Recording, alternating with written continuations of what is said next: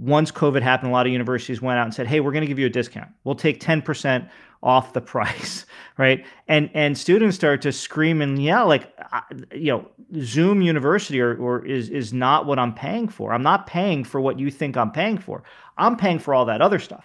I'm paying for the lazy river. I'm paying for the fraternity parties. I'm paying for Model United Nations. I'm paying for football games on Sunday. I'm paying for socialization. And it laid bare this kind of fundamental disconnect between what universities thought they were delivering on one hand and what consumers thought they were buying on the other. Welcome to Post-Corona, where we try to understand COVID-19's lasting impact on the economy, culture, and geopolitics. I'm Dan Senor.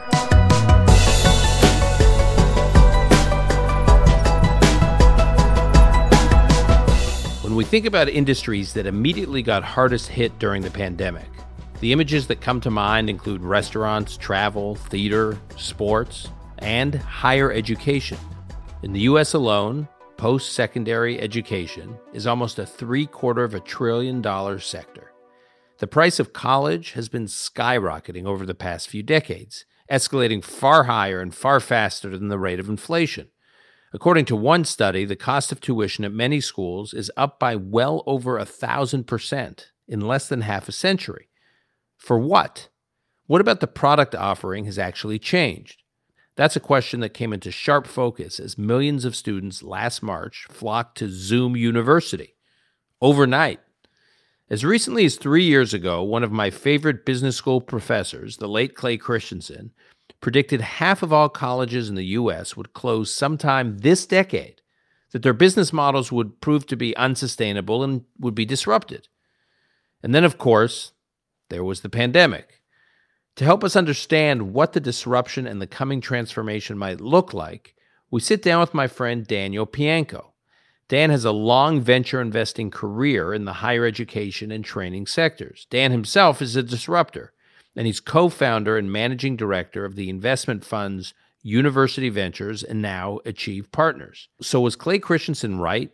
Is the college economic model being turned upside down right now? Or due to COVID, is the trend accelerating even faster than Professor Christensen ever imagined? And if so, what comes next? This is Post-Corona. And I'm pleased to welcome my friend Dan Pianko to this conversation. Dan, good to be with you. Great to be with you, Dan. Welcome to Post-Corona. May it come very soon. Yeah. I was about to say, whenever I say that, people are like, we're not really in post-corona yet, are we? We are not. But it's aspirational. Okay, so we have a lot to cover today on this inflection period that post-corona has been for the higher education industry. But before we do that, when I knew we were tackling this topic or tackling part of this topic, you were a logical person in my world to have on. But I want our listeners to understand why. So I want to go back to the first, just briefly on your bio, when you first got into the investing world and when you got into the investing space in the higher education, which I think you wrote the first investment memo for Bridgepoint University. Is that right? Yeah, it became, I was a summer intern to my current partner, Ryan Craig, and he was running education and training at Warburg Pincus. And where were you? You were at Stanford at the time? Stanford Business School, yeah. And I had been in education prior and an investment banker at Goldman Sachs. But I decided I didn't want to help rich people get richer. I wanted to try to save the world, and ended up here. But Bridgepoint became probably we believe the fastest growing university in history. It went from 0 to 70,000 students in about 5 years, and was a very successful investment for Warburg. And that's really went public. It went public, yeah, and still publicly traded. And what does Bridgepoint do for folks who don't know? So it was one of the first kind of for-profit online colleges that focused on access. So it tried to be a low-cost provider of online credentialing. And there was a lot that we got wrong in that process. We realized that at the time there was such an explosion of demand for people to get a credential. People in our neck of the woods think that everybody went to college. If you think about the people you speak to on a regular basis, probably everybody you know went to college. And then if you take That is certainly true for every guest of the Post-Corona podcast. Yeah, and then you think about how many went to one of like 50 universities in the country, right? So how many people? I would narrow it. I would say probably 20. 20. So, of the 4,500 universities, everybody in your network, social network, business network, probably went to one of 20 universities. But for everybody else, only about 30% of Americans have a college degree. And so there's a sort of massive market. There are probably about 100 million people who have some college but no college degree.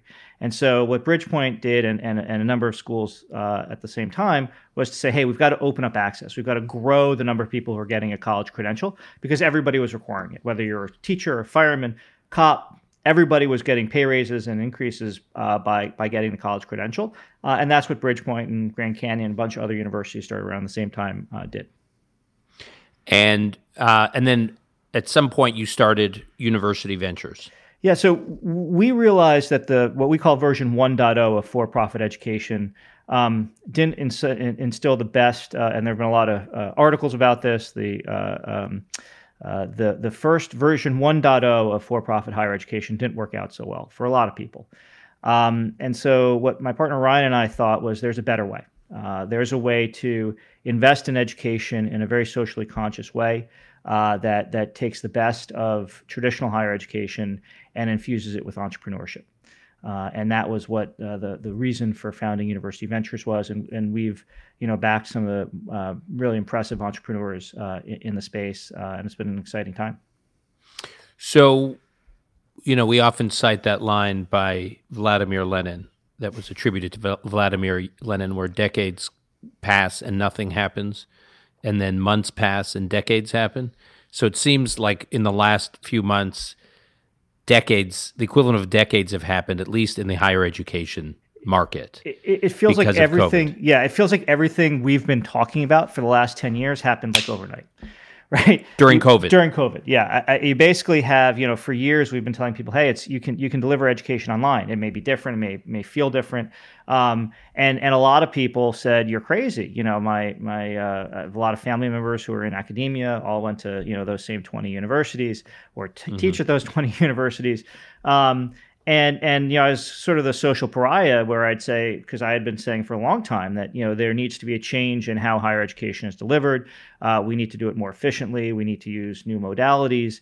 And everybody would, the growth of higher education online had sort of capped. About 30% of Americans today takes at least one course online, and less than 10% fully online education. And we went from that reality to everybody in Zoom University in the space of like 3 weeks. You visit a college campus. I was on a college campus the other day, and literally, Wait, you were on a college campus the other day? Yes, that's a okay. Another, but I went to a college campus. Yeah, and you literally had the meals still out from what people were eating. Like, it was like everyone just left. You had all the stuff in everyone's dorms. They came. They let people come in, and it was as if this whole ecosystem of on-campus life just vanished overnight. And the replacement was Zoom University, and that is when a lot of your listeners or friends, that is the college student who ended up in your basement on Zoom learning in about March and April of 2020. Okay, so I want to talk about some of these trends that you had been identifying, and in conversations with you, I've heard you reference these trends over the years, which I always thought were interesting intellectual exercises, thought-provoking. But to your point, were forced to actually reckon with them. So in tackling this conversation, I want to break it into two parts, because it feels like they're two different segments of the market. First of all, the higher education market is in the U.S. is about a $600-700 billion industry. Yeah, people don't think of it as an industry, but that's how much we spend. Yeah, and that includes elite colleges. Right. So if you think about it, there are about 4,500 universities in the United States, of which the average American can probably name 20, plus those that play college football or in the NCAA finals that are coming up. And so America's conception of higher education is generally between 50 and 100 universities. But it's clearly a much more diverse ecosystem than that. There are about the largest single segment of higher education is actually community college. There are 5 million Americans in community college. This is what Dr. Jill Biden is so focused on. And then there are about 5 million people in master's programs or postgraduate programs. But the section of the higher education ecosystem that you think about as college is actually really, really small. It's generally considered as 5% or less of higher education.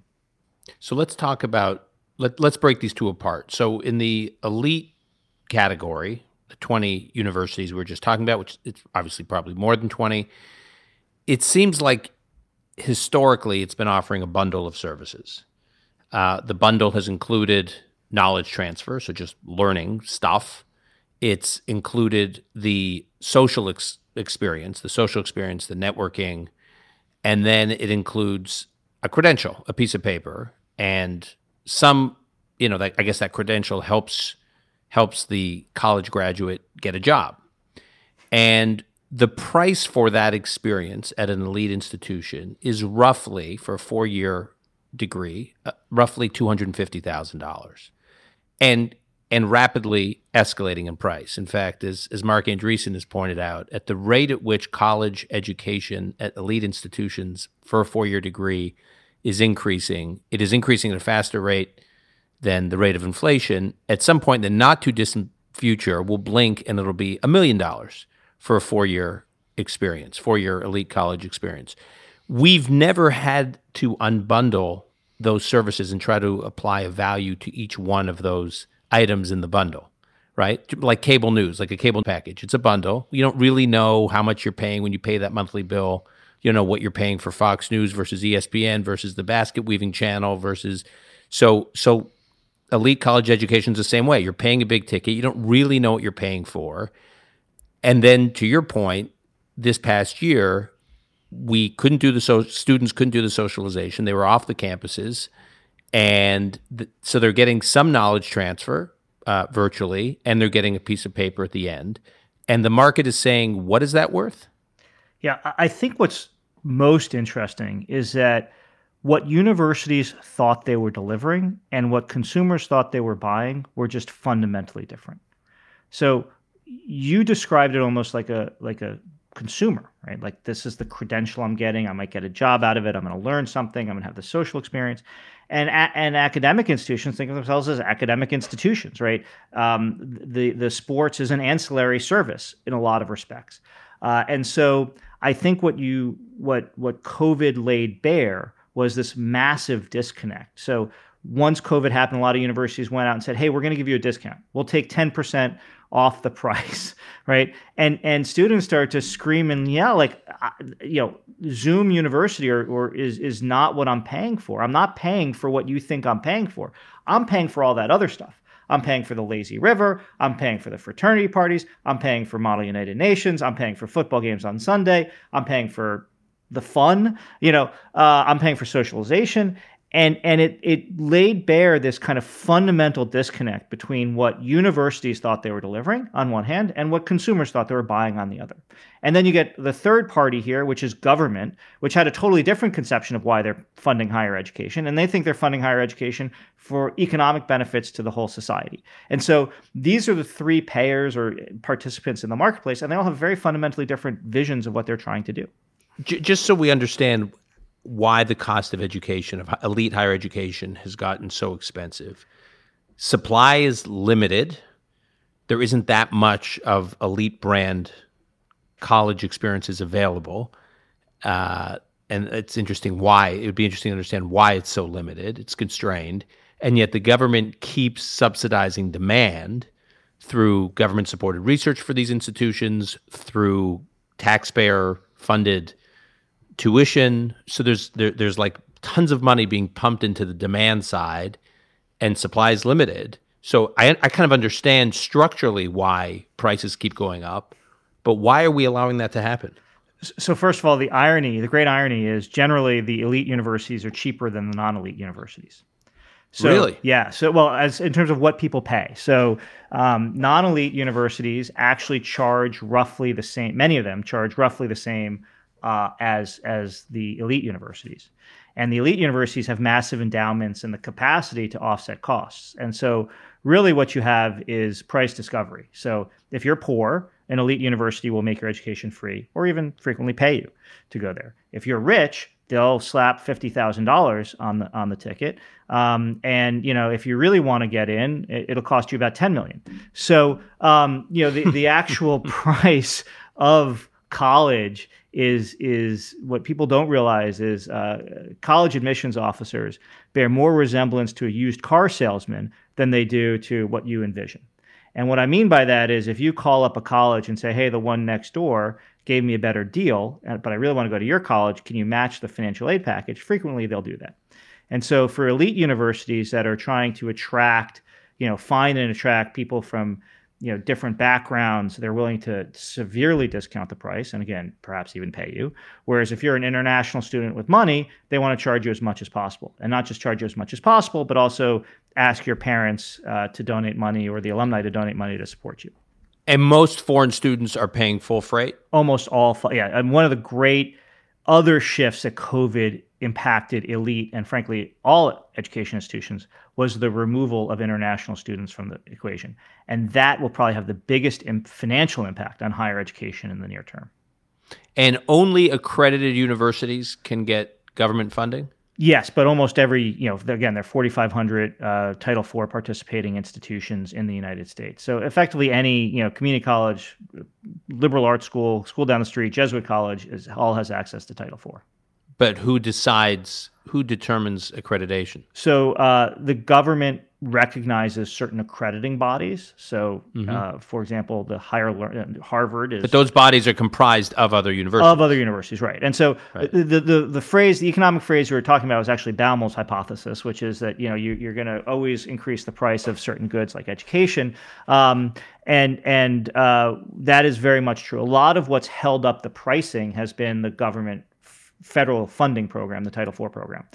This is a student loan program that, for better or for worse, during the healthcare reforms under the Obama administration was effectively federalized. So almost all student loans in this country now are federally granted, and the structures of how that funding works are driving a lot of the price, increases. Now, I should say that consumers of education are actually really to blame for this. They've been funded by the government, but what the biggest determinant of whether you go pick a college? A lot of it is like the weather on the day you visit. I mean, there are all these seriously the weather, sunny day. If you go visit a college on a sunny day, you're like much more likely to go there. The first college to call you back is a huge determinant on which program you take. The dorms. So the universities it's like an arms race for the best dorms. LSU Lazy River. So you go to the dorm in LSU and there's a big LSU. You know what a lazy river is? Yeah. And that's what people want. So in order to attract sports programs, then sports programs, all that kind of extra as stuff. Spectators, students as spectators. Yeah. I mean, as fans, not to be not to participate in the program, but just to be part of a fan base. Although one of the best ways to attract students is to give them a varsity letter, right? So another piece to this is everyone wants to be an athlete, right? Everyone wants to have played sports in college. So add a sports program, right? Why do you think there's a sailing program? Why do you think there's a water polo program? Why do you think, why does Amherst have a baseball team? I mean, yes, it's nice to have, but it's really for those, 15, 20 students who really care about baseball. I'm not sure even the Amherst baseball team attracts, a lot of fans. The number of sports teams in college that actually attract a reasonable number of fans is extremely limited. So this whole all these extra things are what's driving up the cost. The cost of education has actually remained relatively constant. And what about, I've heard some people argue that from an employer recruitment standpoint, recruiting students out of colleges when they graduate, because companies no longer do or say that they don't do personality tests anymore, they don't do IQ tests, or they don't require IQ tests, and for a variety of reasons, I guess it became somewhat controversial, that they rely on the university to do the elite universities to do all that, to do the equivalent of like, if they've kind of vetted you, and if you can make it through the program, that's its own personality test. That's its own IQ test. The SAT is its own, one could argue, a version of an IQ test that basically companies are delegating to universities these tests and practices that have become too politically incorrect. So again, unmasking emperor has no clothes in higher education admissions, right? What you're really actually outsourcing that decision-making process to is effectively wealth and embedded advantages that certain students have. So about 30% of students go to, at these elite schools, go to probably about 300 prep schools, right? So something like 30 people from Harvard Westlake go to Harvard every year. Lawrenceville sends like 45 to Princeton. I mean, these numbers are insane. And so what's really happened in higher education admissions is they've effectively outsourced who gets in to sports coaches, who got their kids into elite preparatory schools, and who won the lucky sperm club of being born to someone who went to one of those schools before. And programs like affirmative action or finding that great gem of talent is not really what the admissions officers are doing anyway. That's the vision. I think the one of the best pitches I ever got was someone who said, "I'm going to create Cerebro for higher education." Do you know the X-Men? You ever watch the X-Men? It's when Dr. X puts on the thing on his head and he sees all the mutants everywhere. And the vision that most employers have is like the Harvard admissions committee is like Cerebro, finding the top people in the world. That's a myth. Okay. The number of Cerebro found talent out there is extremely low. They recruit from, a very limited number of schools. And I think that employers are increasingly realizing that, right? Because the people who are getting into those schools aren't necessarily the most talented people out there. And so, one of my places that I went out of college was Goldman Sachs. And Goldman Sachs used to recruit from a very limited number of schools. They very publicly, about 7 years ago, said something to the effect of, the people who went to Harvard don't become partners here. And they realized their whole recruiting mechanism was wrong. That people would go and recruit their friends from the places where they went, the same finals club, the same this, all that. And those weren't actually people who were really successful. In my analyst class, the two most successful people within the context of Goldman Sachs, right? One went to University of Virginia and one went to Georgetown. These are great schools, still in that top 50, 100, but not in that top 10 or 20. So the Ivy League schools, I happen to have gone to Columbia, and so you think about sort of the force ranking of schools, and people perceive those kids to be not as smart or not as good. But those were actually the one girl, one guy who became the most successful within the Goldman context in our analyst class.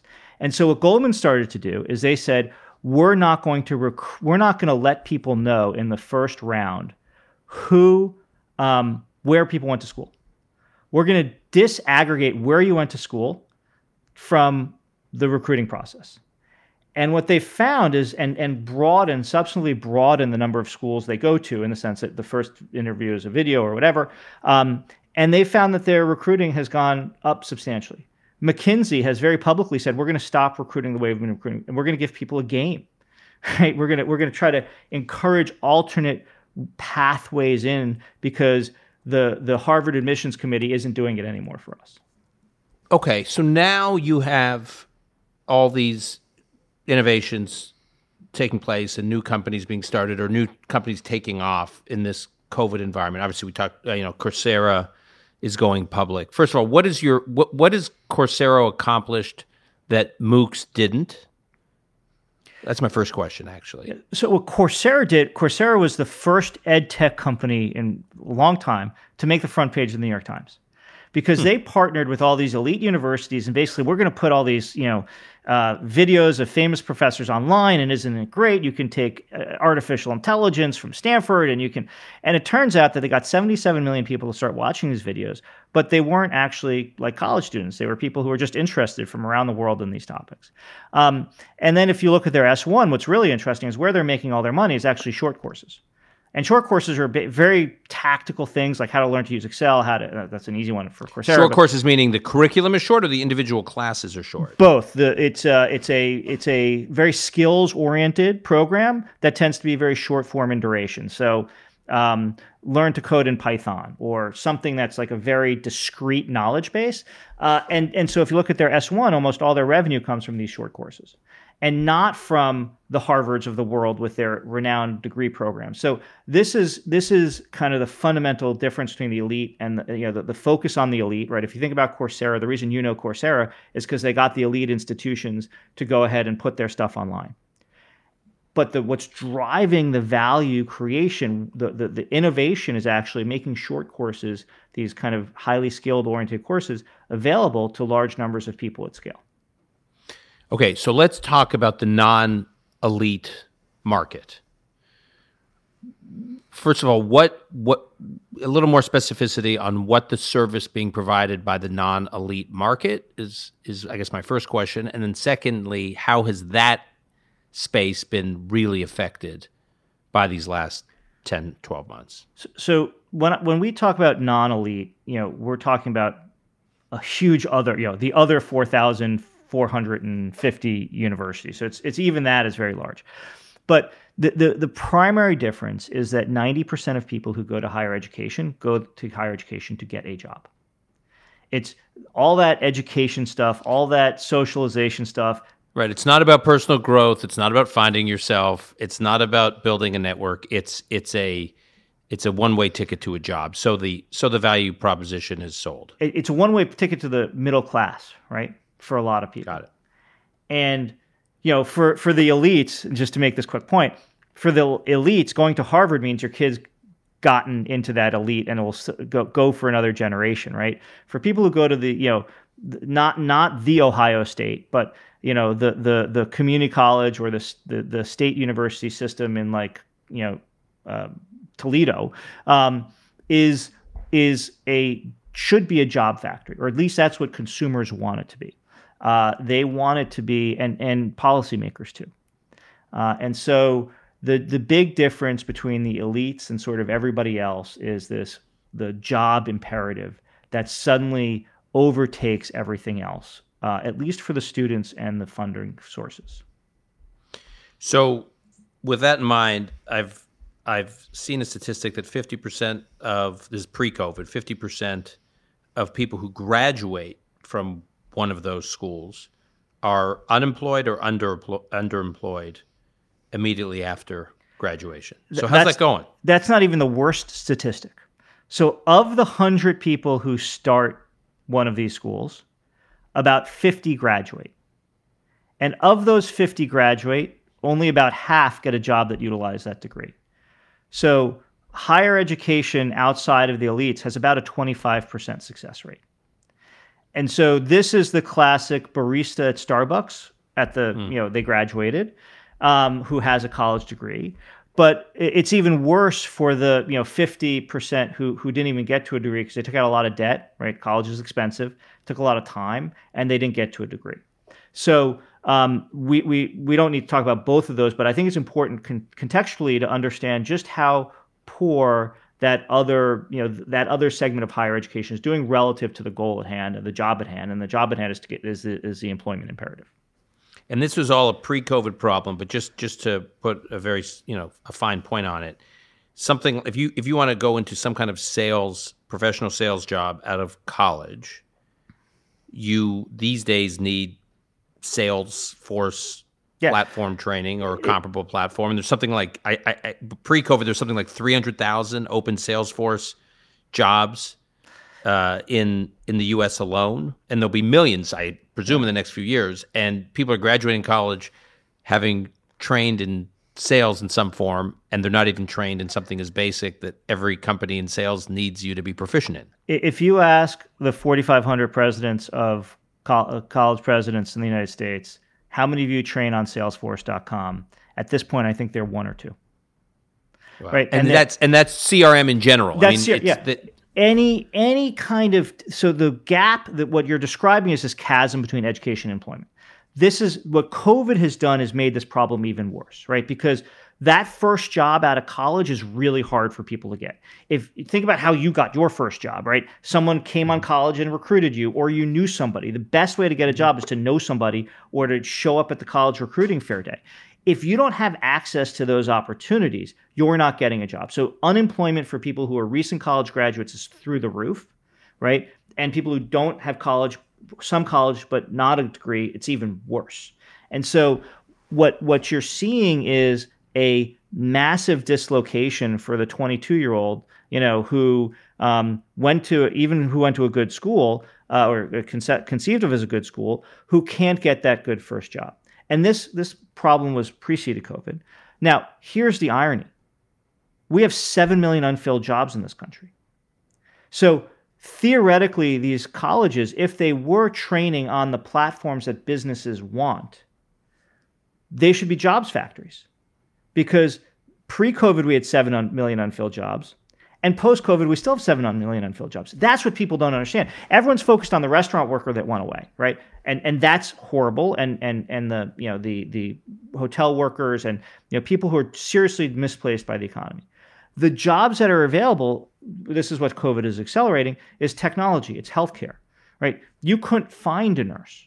You can't find a Salesforce administrator. If you want Python programmers, the price has gone up. Why? Partially because H-1B visas went away. Everyone went home, and you can't find the same type of talent. And so we have this situation where there are a lot of jobs out there. People want jobs, and we don't have the ability. Higher education wasn't, though, set up to get people a job. Higher education was set up to transfer knowledge, to provide research. And that's the job to be done that most people perceive of in higher education. And what's changed in society is we've gone from, the top 1% going to college, right? Up until about 1920, if you didn't know Greek and Latin, you didn't go to college, into something that everybody has to do to be part of the modern economy. And that may not be the right answer for everybody, right? It would be foolish to say we shouldn't invest in higher education, because we clearly need it for economic competitiveness. But what is clearly true is that investment in education has to be more closely tied to employment. So it seems that the one institution that would understand the skills that are necessary for these jobs, that could fill this void that you're describing, are the companies, the big hiring enterprises, a Google University, a Walmart work certificate. I mean, you could start, or a Walmart training certificate. You can start to imagine these companies that employ a lot of people, know exactly what they need, building their own education and training institutions. Why isn't that happening? Because JP Morgan and Google don't want 3,000 18-year-olds running around their campus who don't know what they're doing. and so what you have happening is that Google's answer to this is to put up a bunch of stuff on they're creating Google U, or whatever they're calling it, Google Cert. And those programs they're making available to everybody at free or no cost, or free or very little cost. One of the great MOOC providers is Udacity, and Sebastian Thrun, this amazing. Yeah, why don't you tell the story of Udacity? So Udacity, founded by one of the great AI Google engineers, automated. Who's now Sebastian's now building flying cars. Now building flying cars. He said, "I'm going to hire people who do the best in my MOOC." Those were the most popular MOOCs. So everyone took this MOOC, thousands of people from around the world, and he hired the top person. Google doesn't, this is, I think, kind of one of the most interesting things that COVID has kind of accelerated is, the traditional hiring paths are breaking down. And what Google doesn't want to, hire the unwashed masses and bring in a bunch of 18-year-olds into their campus. But what they do want to do is identify, they want Cerebro to go out, have 40,000 people take a MOOC, and then pick the best one. And so what that kind of, the kind of mind shift is, well, then why are we recruiting on Stanford's campus? Remember, Stanford's admissions committee is just hiring, who is a good sailor at the prep school at Pali High. They're not going out like Cerebro style to find that really smart, driven, person who didn't come from a good background and their dream is to go work at Google. But Google still, most people who work at Google still have Stanford degrees, right? Now, think about other companies, right? Google is just one company. Thousands of people apply to Google. There are 1,000 companies, though, in the Fortune 1000. How hard is it for Geico to attract Python developers or AI programmers? No one's heard of Geico. How hard is it for a hospital group to say, I need healthcare IT professionals? You know what a healthcare IT professional gets paid in the United States right now? Tell me. $150,000, $200,000. Yeah. You know what a biology major makes when they graduate? What, $30,000? $30,000. So one of our portfolio companies, Optimum Healthcare IT, works with the University of North Florida. And by the way, going to get a biology degree, it really is effectively now just pre-med, right? It's a path to right. Okay. Right. They don't learn a skill, right? This is the fundamental problem. They're not learning a skill, but they have all the building blocks, right? They probably had some statistics, they took some stats. So we have a program. Optimum Healthcare IT is one of the top implementation firms for Epic and other electronic medical record systems, basically healthcare IT implementation firm. We recruit a lot of recent biology graduates whose alternative is making $30,000 a year. We hire them from day one. We run them through a training program at University of North Florida, which is in Jacksonville, where the company is based. We guarantee them a job. When they graduate, we pay them $50,000 or whatever the right number is. And then over the course of 2 years, we train them, we get them certified on various systems. And at the end of 2 years, we encourage their end customer to hire them. We encourage, if they work for Mass General, they go work for Mass General. This is a clear pathway from an academic degree to a real job that has a real career outcome that pays six figures. And we find these opportunities all over the place. The lack of Salesforce administrators, cybersecurity professionals, right? All these jobs, you can open the New York Times and just see all the job openings that there are. But they're not in these old line economies. And what's driving this is a digital skills gap. It used to be that if you want a job in sales, you entered a training program with some large insurance company or whatever. They taught you how to sell things. You went to work and you worked up your ladder. All those training programs are gone. Now, employers are saying, if you want to come work here, you have to have done that job before. You have to know Salesforce in order to get a job in sales. And then that's why, talked about the recent college grad problem, right? That's why that 45% of the graduates are still underemployed, because they haven't learned those skills and they haven't found a company that's willing to train them. If we were to look at Germany, what would be screaming out to us as a model is the German apprenticeship program, right? Where German corporate community is completely synced up with the university community, and they really are training people for the jobs that companies are trying to fill. A, am I right about that? And B, why aren't we doing more of that? So I think if you went to the German economy, that would be true for more old economy skills and less new economy skills. So they are struggling with some of the same issues, but they have developed, over literally hundreds of years, a system where they provided not just funding, but the encouragement and a bunch of other support structures and geared their universities around their employers. It's very hard to do that in the United States, because we have this gap. American universities don't want employers in, it's corporatism, it's all that. And that is true. And there is a place for pure knowledge discovery and building. But the result of that is we don't have these pathways developed. And if you look at where we're spending the most time from an investment perspective, we are building intermediaries in these skill gap areas. Our big thing is there should be a series of companies that literally walk you from college grad to $100,000 a year job. And you can do that by buying old line, not old line, but traditional services businesses and adding education and training and creating these apprenticeship programs. And so when you look at why all these politicians fly over to Germany, eat schnitzel and Riesling, and talk about how great the apprenticeship program is, they're seeing 200 years of history. When they come back to America, they realize, hey, Google doesn't actually need this. JP Morgan doesn't want it. Geico doesn't really want these kids running around. what's happened is we want fully formed, like Athena out of Zeus's head, professionals who aren't going to create risk for us, who aren't going to, who aren't going to have any friction when they start. And so that's the future. What, in your mind, in your view, what is the difference between education and training? Is education all about jobs, or is there a distinction? So I think that's one of the biggest problems we have kind of intellectually between the two. And I think they're actually much more closely linked than the people who ask that question think. Nobody in the 21st century thinks that someone who knows how to use a computer program also doesn't need to know civics, also doesn't need to know how to do presentation skills, also doesn't need to have the whole package.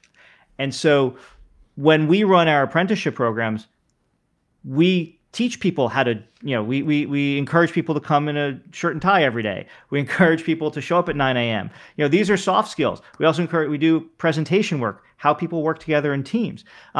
There is a real difference between what I'll call effectively the 3 R's, right? Reading, writing, arithmetic. Like, it is the state's responsibility to get people to a base level of skill. And we should spend whatever it takes to get every American up to that base level of skill. Once you get there, the question is, how do you then allocate resources in such a way that the remainder of their education isn't a waste? Jeff Colvin has that terrific book, Humans Are Underrated.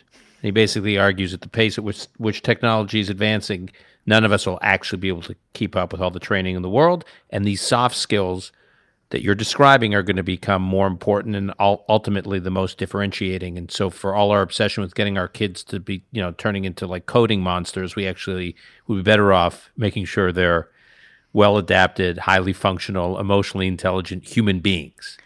And, with that piece moved out of the university experience over the past year, I just wonder, are we going to return to a world in which there's a big premium put back on that? Or are we actually going to, I'm just asking you to look in a crystal ball, are we going to gradually learn to live without it in terms of how we educate young people? So I think COVID has taught us what's right and what's wrong about that. The answer is not everyone's going to go to school on Zoom and we're going to completely abandon the university system and structure. Universities, besides the Catholic Church, universities are our oldest continuously functioning set of institutions in the world. The first modern university is generally credited founded in 1088. And if you go back to the Muslim world, back to, I think, the 8th century. And there's a reason why, through plagues, through principalities, through, governments falling, universities have remained. The function of a university is part of what separates us from other beings on this planet. And I strongly believe that universities will be here for 30, 50, 100, 1,000 years to come. What they do and who they educate is going to change. The modern university didn't really develop until the 1900s, early 20th century. I mentioned that you needed to know Latin and Greek. For 1,000 years, you needed to know Latin and Greek, and then that all changed. We're going to see But there's been no innovators since then, though. So when's the last modern research institution that's been accredited? What was Stanford like the last one? I'm just thinking of your alma mater. No, MIT really. Which is when? When was that roughly? But I think if you 1920, if you go back, the robber barons are the group that innovated the university. The people who built the railroads, right? Leland Stanford, the people who built the steel mills. The technologists of the late 19th, early 20th century were the people who built the modern research institution. I am fascinated by what, as a Silicon Valley, Jeff Bezos and Elon Musk are going to solve space, some other mega billionaire from the modern tech industry is going to figure out a way to totally revolutionize higher education. And maybe even be a Bitcoin billionaire, right? I mean, what does it mean to put all of this on on the chain? What does it mean for the credential? Right now, your credential is a piece of paper. That's such an antiquated notion. The skills you have learned are on a transcript. How antiquated it is that you still, if you want to tell somebody what you learned in college, you hand them a piece of paper, right? So the range of innovative options here is so large that it almost becomes difficult to see the future. But I firmly believe that what ZoomU has taught us is that those interactions, those personal interactions, are actually the core of what universities are. And I'm a big believer we're going to go back to that. Before we wrap, you recently, a few months ago, in the middle of COVID, wrote an op-ed for the Wall Street Journal in which you talked about how one of your first investment banking clients as a young guy, as a young, I guess, when you were at Goldman Sachs, was helping Joe Ricketts take his company public, and what that experience taught you about where education is going and education affordability and pricing, higher education affordability and pricing are going. Can you talk a little bit about how that experience a million years ago influenced your thinking today? Yeah. So Joe Ricketts was a guy, I had grown up in New York and had all the snobby affectations that resulted from, and believed everybody who wasn't from New York or LA or San Francisco was clearly a rube.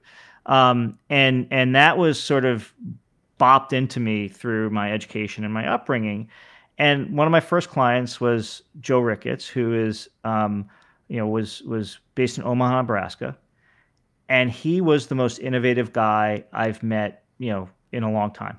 And so he kind of set what and he barely remembers me. He called me after the article came out. And he's like, I know you don't remember me, but you had a huge influence on my life, because this was a guy who, from Omaha, realized that the phone and the fax machine was going to revolutionize how people traded stocks. And stock trading, even your listeners probably don't remember this, it cost $200 to make a trade. Right? Every time you picked up, now trading's free, right? Robinhood, GameStop, trading is free. But at the time when Joe got started, he was the first person to take things by fax. And he said, I'll charge you $19.99 or whatever it was. And then when the internet came along, he said, hey, this internet's even better than the fax machine. I'm going to charge you $9.99. And I remember being on the roadshow in the back of a limo in Frankfurt or something.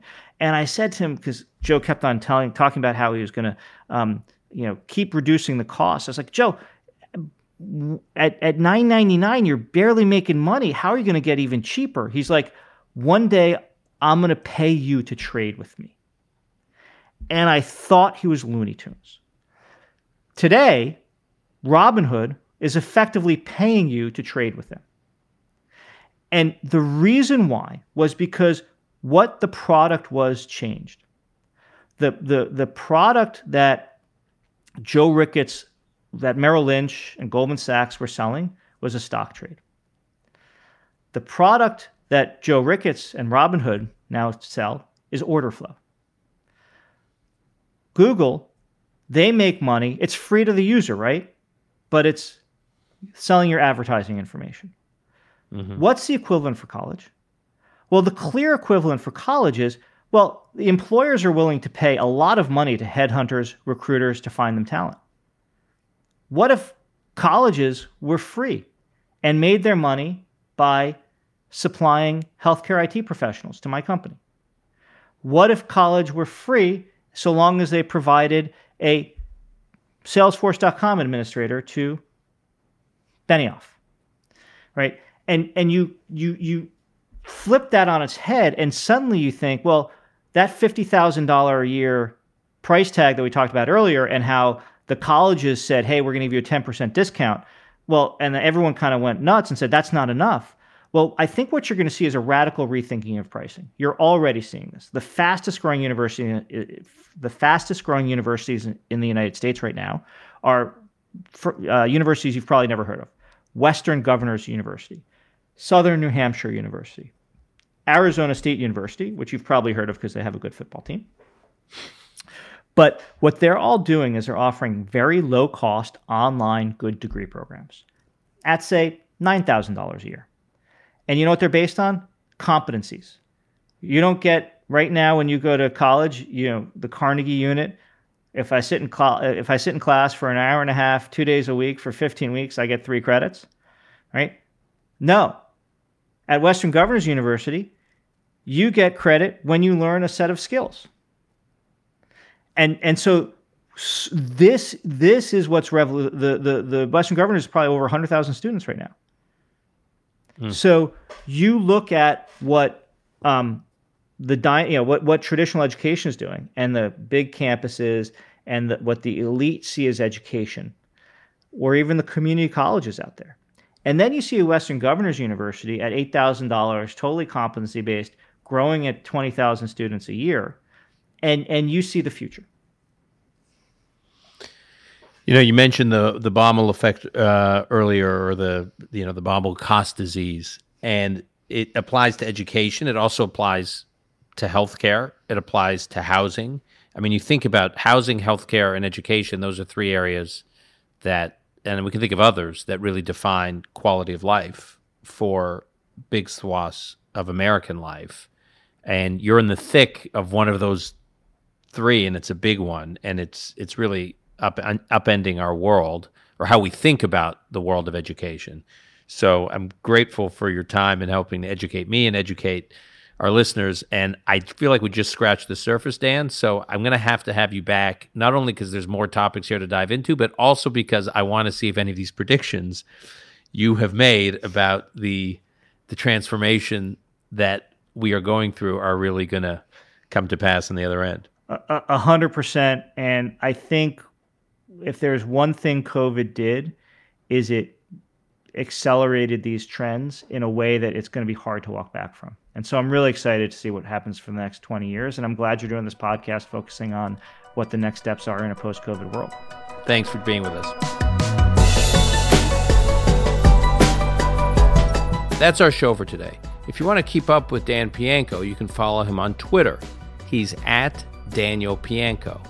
That's like piano, but with a K. You can also go to the Wall Street Journal website to track down some of his old op-eds, including the one I cited from last year. If you have questions or ideas for future podcasts, tweet at me, at Dan Senor. Today's episode is produced by Ilan Benatar. Until next time, I'm your host, Dan Senor.